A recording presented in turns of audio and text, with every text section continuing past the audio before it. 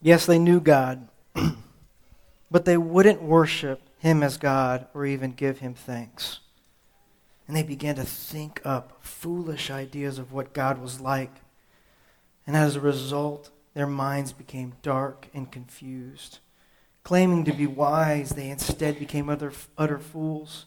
And instead of worshiping the glorious, ever-living God, they worshiped idols made to look like mere people and birds and animals and reptiles.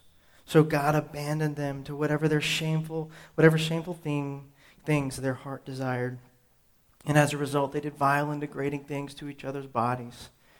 They traded the truth about God for a lie. So they worshiped and served the things God created instead of the Creator himself, who is worthy of eternal praise. Amen. We all worship. You know, I know that was probably not on the forefront of your mind this morning, but we are all striving for significance, for identity, for worth, for accomplishment. We're looking for something and someone to save us, to give us the ultimate significance. And so we worship that. We devote ourselves. We devote our time, our energy, and our money and our resources towards it. Idolatry is taking that worship that's meant for the Creator, that worship that's meant for God, and giving it to another. It said in verse 25, they traded the truth about God for a lie. And so they worship and serve things God created instead of the Creator himself. If you're a first-time guest, I want to welcome you to Elevation. My name is Daniel, and I'm one of the pastors here. For the past 2 weeks, we've been walking through this sermon series called Counterfeit Gods, which is based on a book by Tim Keller. And he describes idols as anything more important to you than God. Anything that absorbs your heart and imagination more than God. Anything you seek to give you only that which God can give. And so if you've missed the last 2 weeks, I would recommend checking out our website, downloading our app. We're on YouTube, live streams going on. Hey, how's it going? Welcome. Hey, Mom and Dad, hope you're doing well. But definitely check out what we're doing here, because for me, idolatry is something that I don't really think about or haven't thought about very often. And today I want to even dig a little bit further. I want to look at some of the hidden idols that we personally have, that our culture has, and that even our religion has. Every culture, every individual, every race, every gender worships something. I even think about this time of year, and I love this time of year. Football season is upon us, and I can't wait. I love the NFL. I love college basketball. Those are by far my two favorite sports to watch. And so I love sports. But I just have to say this because it's been on my mind, and please don't shoot the messenger, but I find it a little out of balance. I find that we can stand in church and we can sing songs to an almighty God, kind of with our hands in our pockets or half effort. And then we can, a few hours later, go down to Paul Brown Stadium and scream our faces off, clap and shout for joy at every time the Bengals score a touchdown. Is it kind of out of balance to think that? I mean, think about the fact that we are cheering so much for the Bengals, who we all know they're going to disappoint us. I mean, we just know that's happening. We're going nuts over that. But the God that did everything, that came here in our form, died the most humiliating death for our behalf, for our sins, so that we could spend eternity with him. He gets a shoulder shrug, or he gets hands in the pockets. And I just feel like that is out of balance. And I struggle with this. I struggle with placing my worship in something else. A sports team, whatever it is. I'm not going to lie, I'm still salty at Villanova for beating UNC 2 years ago in the national championship game. And I've got to work on forgiving them every single day. But God is never going to let us down. Think about all the things that God is doing for you right now, and you don't even know about it. He is worthy of our praise. And that's just a thought that I had on worship. But to be honest, idolatry is not a topic that we really talk about in church. Even in my own life, I would say in the past year, I don't feel like I've really been able to uncover a lot of deep-rooted idols in my life. And honestly, maybe you guys are like me. You thought idol worship was just something of the past, something that primitive people do, and they would fashion idols and they would sacrifice to it. But in looking in this and even examining my own life, part of me believes that those primitive people were far more self-aware of the conditions of their hearts than we are. You see, they would bow down and worship an idol, and it was obvious what they were doing. They were sacrificing their time, their wealth, their families, even their children to get what their souls longed for. These physical idols are far more easy to reveal. But what I think we struggle with is a soul idolatry, where our hearts are bowing down to something that's honestly hardly ever fashioned into something. It's not something that we can point to. So it's difficult to discern, but it is absolutely destructive. These idols remain hidden under the surface of our decisions and our emotions. We see it in our culture, and we see it in the church. We see so many people that have identified themselves as Christians. They had an experience with Jesus. They have an experience with Jesus. But underneath the surface of being a Christian, they are still being controlled. They are still worshiping other things rather than Jesus. So this morning, I have been praying and I've been asking the Holy Spirit to reveal these hidden idols and to give us the strength to replace them, because they're inevitably just going to let us down. This is not about a rule following. This is not about, a checklist of things you can do. Idols always disappoint. We've seen it in our own lives. Have you ever had something that you poured everything into, poured your heart and soul into, and then you got it, and then it just let you down, or the emptiness remained? See, idols always overpromise and underdeliver. And so we're going to look at three things this morning. First, we're going to look at just the danger of hidden idols. The second, I want to look at how we can discern where hidden idols are in our life. And the last thing I want to do is, what do we do? How do we get rid of them? So the first is just the danger of hidden idols. How many of you guys have seen Scooby-Doo before? Yeah? Scooby-Doo? Fans in the house? All right. Some of you guys are acting like you haven't, and you know you have. You're unashamed. Be unashamed about Scooby-Doo. So, have you ever noticed that whenever they reveal the villain at the end, they always have that same exact line, right? I would have gotten away with it if it wasn't for those. You guys see, more guys seen it. I know. You can use your hands. It's okay. Idols, hidden idols especially, are kind of like those villains. They're hidden underneath, beneath the actions, beneath the sins, beneath the choices that we make. See, every sin at its core is idolatry.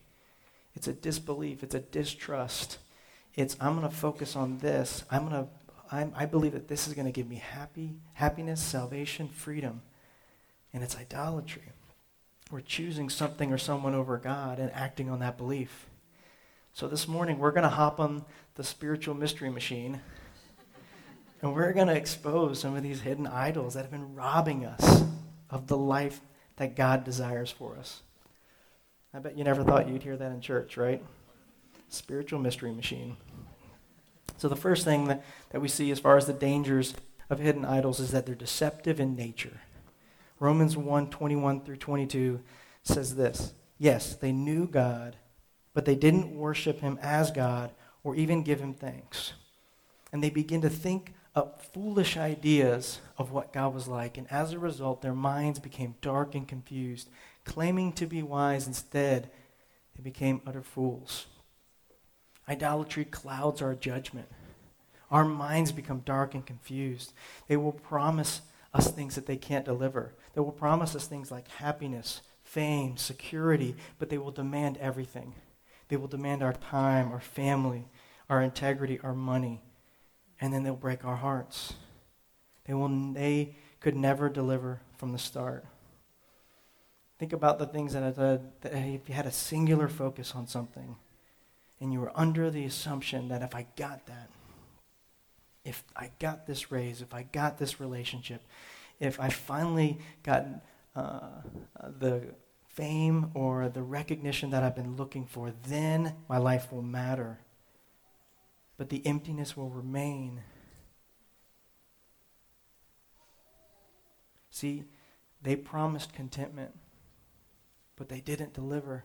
And so instead, we thought we knew what we were doing. We thought we were making the right decisions. We thought if I follow my heart, if I follow happiness, then I'm going to get exactly what I want. We thought we were making the right choices, but instead we're held with nothing left. Idols will always be deceptive in nature. The second thing you'll also see is that hidden idols, are destructive. In Philippians 3:18 and 19, Paul is writing about the believers that are living in a way that actually opposes the following of Jesus. So these are Christ followers, but that are actually living, their lives show a different story. So Philippians 3:18 through 19, it says, I have told you often before, and I say it again with tears in my eyes, that there are many of those whose conduct, so many of those, they're believers, whose conduct or actions show that they're really enemies of the cross of Christ. They're headed for destruction. Their God is their appetite. They brag about shameful things, and they think only about their life here on earth. Paul is giving us three instances, three characteristics of these people that are claiming to be believers, but they're still struggling with the hidden idols that are underneath. So the first thing that we see is that their God is their appetite. Now, this doesn't necessarily have to mean food. Actually, one of the translations, it means desires. So that their God is the desires of their heart, meaning that the direction of their life, the time that they're spending, their money that they're spending is going towards those desires. If it makes you happy, then do it. The consequences don't matter because personal happiness is supreme. If somebody else would make you happy, then just get a divorce. Your kids will understand. If you make happiness a god, it will take everything and leave you with nothing. Or what about the praise of people? If this becomes your god, then you're going to be a slave to social media. You're going to be a slave to the likes on Facebook. You will constantly be on social media comparing what other people are doing and basing your life on the worth of what other people think of you. This can easily be translated into the workplace, where you will sacrifice your integrity, you will sacrifice your time, even your family, to hope to get the praise and affirmation of people. It happens with our kids as well. I loved playing sports growing up. But if our children are a means for us to get compliments from other people because of how they do in sports, we are crushing them under that weight. Because when they have a bad game, it will wound us so deeply that because we can't get the praise that we actually desire. And so we will become a slave to that constantly. The second quality that you see is that they brag about shameful things. The best way I can describe this is that they're assigning glory to something that's not worth it. A lot of times that's pride. It's rooted in pride. It's rooted in notoriety. We want to be known. We want to have a reputation. We want to be famous. We want people to recognize us. And so we will take our exploits and we will use them to boost our credentials so that we will get what we really want. We will get that fame. We will get that notoriety and hope that will make us somebody. The third thing you see is that they only think about their life on earth. Now, the best way I can describe this is that you see this most in how people are generous. And I don't mean generous as in money. I mean generous as in time, energy, effort, priorities, and schedule. What are you focusing on? What are you pouring in your time and your effort into? Where is your money going? Where are you lining up your family to head in a certain direction? Are you looking for things in this world hopefully give you what you need without understanding the consequences? Or do you want what God has to give you? And like I said, this is not about legalism. This is not about, God said don't worship idols, so we're not supposed to worship idols. It literally says in the first commandment that God is doing this because of his unfailing love. That God doesn't want you to do this because he loves you, not because he wants you to follow his rules. So what happens as a result of these three things, these three qualities? You can see it in the verse. If you put the verse back up, it says that they are headed to destruction. What if you had the opportunity for your biggest life regret to go back in time and to tell yourself where you're headed? Would you do it? Would you take the effort to do it? What about in 5 years? What are you doing right now that you know is misplaced? You know you're hoping that you're going to find something in it, some sort of validation, some sort of security in it, and you realize that you're heading towards destruction. Don't you see that this can be averted? So idols are deceptive and they're destructive in nature. The next thing I want us to talk about is how do we discern hidden idols. Like I said, this is something that we don't talk about very often. And to do this, actually, I'm going to use the story of Jonah. Now, you guys if you know the story of Jonah, you're probably thinking to yourself, okay, that has nothing to do with idols. I know there's a big fish. I know he tells some people about Jesus or God, and then that's it, right? It seems more of like a book about evangelism. Like God tells Jonah to go tell the people in Nineveh that, hey, destruction's on your way, repent. They repent, and the city's saved. But the book of Jonah, honestly, is kind of like the Sixth Sense of the Bible. You guys know the movie, The Sixth Sense? You can use your hands if you want on this one too. Yeah? Okay, good. I don't want to spoil it for anybody. I had that happen to me, and like I said, I'm still working on forgiving them too. So I got a list of people to forgive. But in the movie, in The Sixth Sense, you're set up with kind of an idea of what's happening. And you're basing all that you see and all that's transpiring off this one idea. And then you get to the very end, and you realize you've been looking at things the wrong way the whole time. And Jonah is just like that. So I'll summarize it. Jonah is called by God to go to Nineveh and to tell them and to warn them about the destruction that's coming their way. Jonah immediately hops in a boat and goes the opposite direction on the far side of the globe to a place called Tarshish. There we go. And so he hops in the boat. A storm comes. All the sailors think they're going to die. Jonah's asleep. They wake him up, and they're like, why is this happening? They cast lots, which is basically like rolling a dice. It lands on Jonah, and they find out that he is the problem for the storm. He's the reason the storm is there. And so he tells the guys, I've been running from God. Throw me off the boat, and the storm will go away. And so they're kind of like, I don't know if this is a good idea. But then they finally are persuaded. They throw him off the boat, and then a big fish swallows him. He's in the fish for 3 days, 3 nights, and then he repents. And then the fish spits him out on land, and God tells him again, go to Nineveh, tell him what's going to happen. And so Jonah goes to Nineveh, and he preaches the shortest sermon ever. He says, 40 days from now, Nineveh will be destroyed. And then he's done. That's all he says. And everybody repents. The king sits down from his throne. They turn away from all of their evil ways.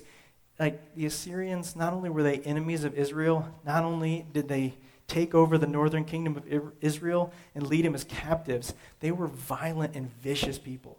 And it says they forsook their evil ways and they forsook their violence. And so 120,000 people repented from a one-sentence sermon. I mean, that's pretty awesome, right? I would feel pretty good about that. That would be like a good day, right? And so you think, okay, Jonah finally did what God asked him to do. He did this. And the end of Jonah, from our perspective, should be, and Jonah skipped happily back to Israel because he had saved Nineveh, right? And then we get chapter 4. In chapter 4, Jonah is so mad. He's so mad at God. He's like, God, I knew this. I knew you were going to do this, and this is why I ran away. And what we end up seeing here is we get our sixth sense moment. We see that actually Jonah was operating from an idol from the start. You see, in 2 Kings chapter 14, we get one verse about Jonah. And Jonah is actually telling the king of Israel that he needs to expand. We need to get our empire. We need to get our nation going. And Assyria was opposed to Israel. And so he knows that if God is asking him to preach repentance to Assyria, that means there's a chance. That means there's a chance they're going to be saved. And so Jonah then says, I don't want that chance at all. See, we started out by thinking that Jonah was afraid to fail. I don't know, it's a violent city, they might kill me, I don't know about this. But really what Jonah was afraid of, he was afraid to succeed. He was afraid that God was going to show mercy because that's his character. And so we get a picture of the idol in his heart.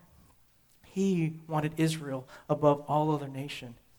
And that meant that if God was going to show grace to these pagans, to these Assyrians that were violent and vicious against God's people, then that meant that grace was for everybody. And there was nothing that differentiated them from that.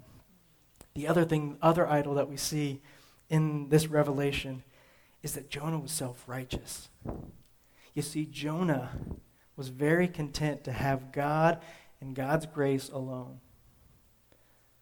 He put himself on a higher pedestal than Assyria. And then when God showed grace to them, it made them equal, just like when he showed grace from a national perspective. So Jonah had a cultural idol, and he had a religious idol. And honestly, I feel like we still struggle with those today. How often do we want to differentiate ourselves from other people? How often do we want to elevate ourselves and put other people down that are not like us, that are different from us? We see racism is still rampant in our country. That has nothing to do with what Jesus' plan and purpose was. He desires that all nations come to repentance. Racism has nothing to do with the gospel of Jesus. And so we see that grace and these hidden idols, they can't coexist. Think about self-righteousness. And I'm just going to be honest with you guys. I am personally convicted about this. I met with somebody this week, and they messed up. They messed up bad. They made mistakes in their lives, and they're paying the consequences for those mistakes. And when I came to meet with them, in my mind, I did it.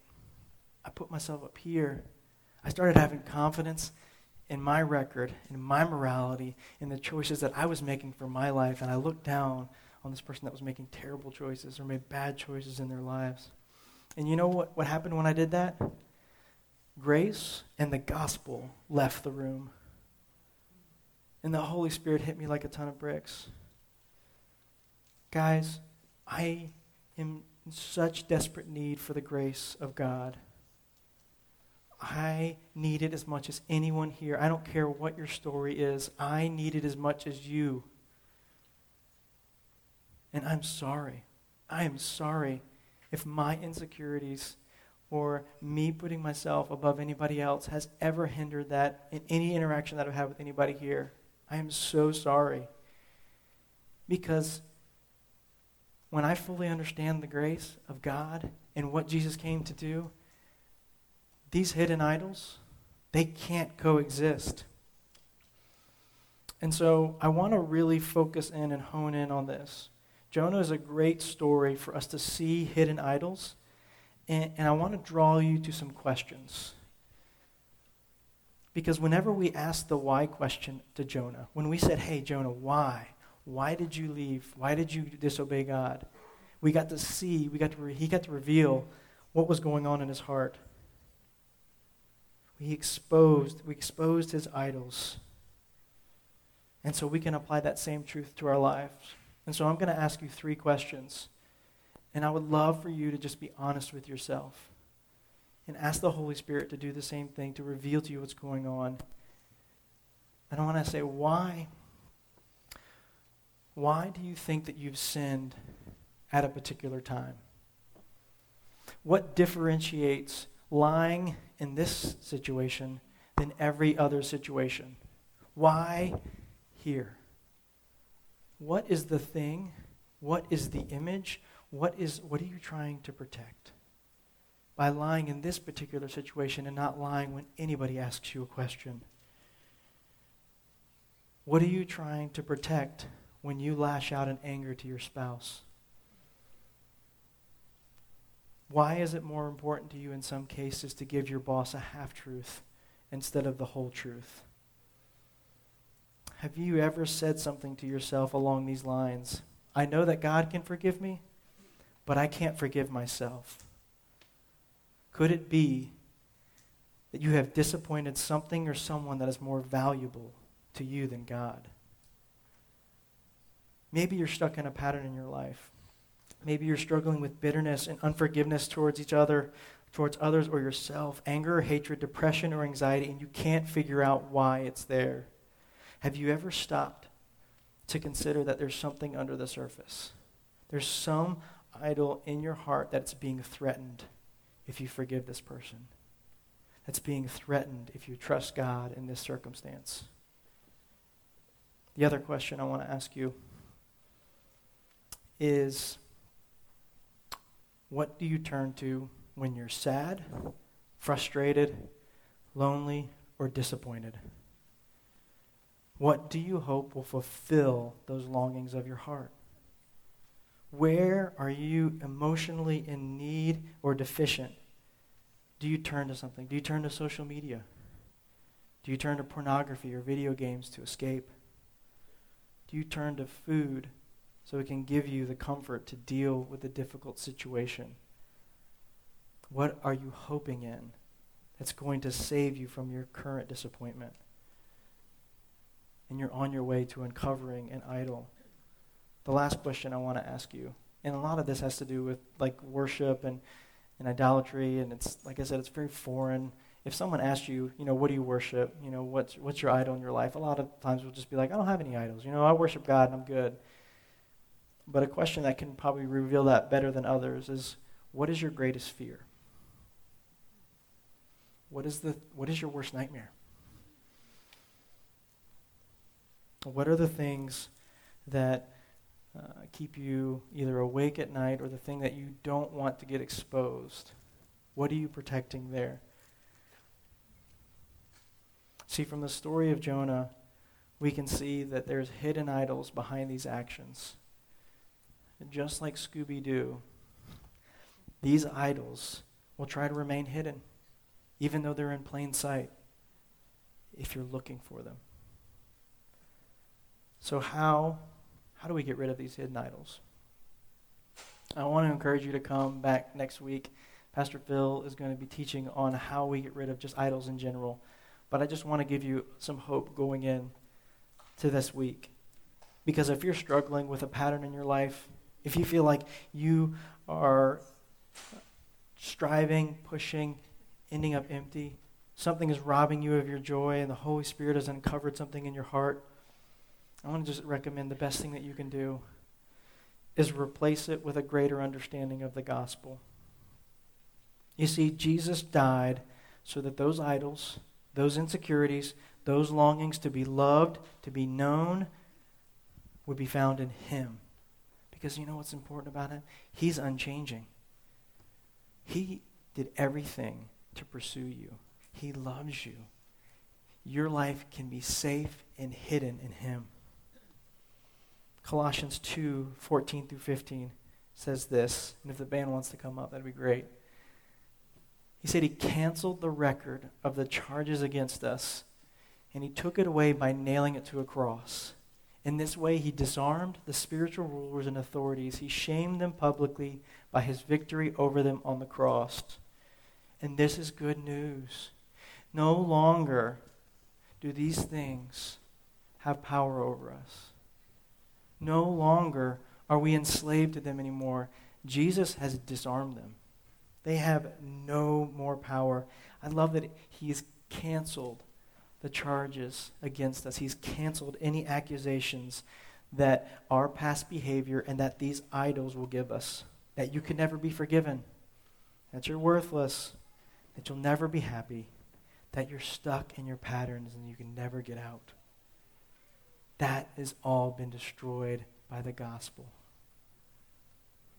So that is good news. No longer do we need to settle. No longer do we need to hope and hope and hope, only get disappointed. And so I want to challenge you. Try it. Take what that thing is. Take that insecurity. Take that thing that you're trying to find hope, comfort in, joy in, happiness in, and trust it over to Jesus. If you think about it, we've entrusted our soul and our eternity to him. I think he can handle the rest. And so I want to pray for you guys. But I want us to worship Jesus because he's worthy and he's good. And every time that I pursued something else, I ended up with loss, hurt, and pain. And you know what's cool? He's undone all of that. He's made those things untrue. I still have consequences for the choices I've made, but he's made me new. No longer are those accusations against me. No longer am I stuck. So let's dig deep. Ask why. Why am I doing this? Why do I keep getting stuck in this pattern? Why do I work and strive and still come up empty? And let's give that over to Jesus because he's good and he loves us. Let's pray. Lord, I'm so thankful for you. Jesus, you saved me. And you made a way for all of us. You made a way for every single one of us, no matter what our choices or what our past is. You made a way, and you just want us. You want us to experience the goodness that you have for us. So God, I just pray right now that all the insecurities, every doubt, every lie that's coming against us right now will be torn down in the name of Jesus. That all of those things that we feel like we can't do, or that we'll never ever get, or we'll never ever get back, God, make it new right now in this moment because of the good news of the gospel. Make it new. God, thank you so much that you expose worthless idols for what they are. And thank you, God, that you still pursue us and you still love us even when we struggle with idols. Our hearts, God, our hearts struggle with worship. So help us in our unbelief. Help us in our disbelief. Help us to worship and see you as good. On Monday morning, help us, God, to see that you are in control and that you love us and that you're good. Father, do something cool. Do something amazing in our lives right now. And set us free. Set us free from our captors. It's in your name, amen.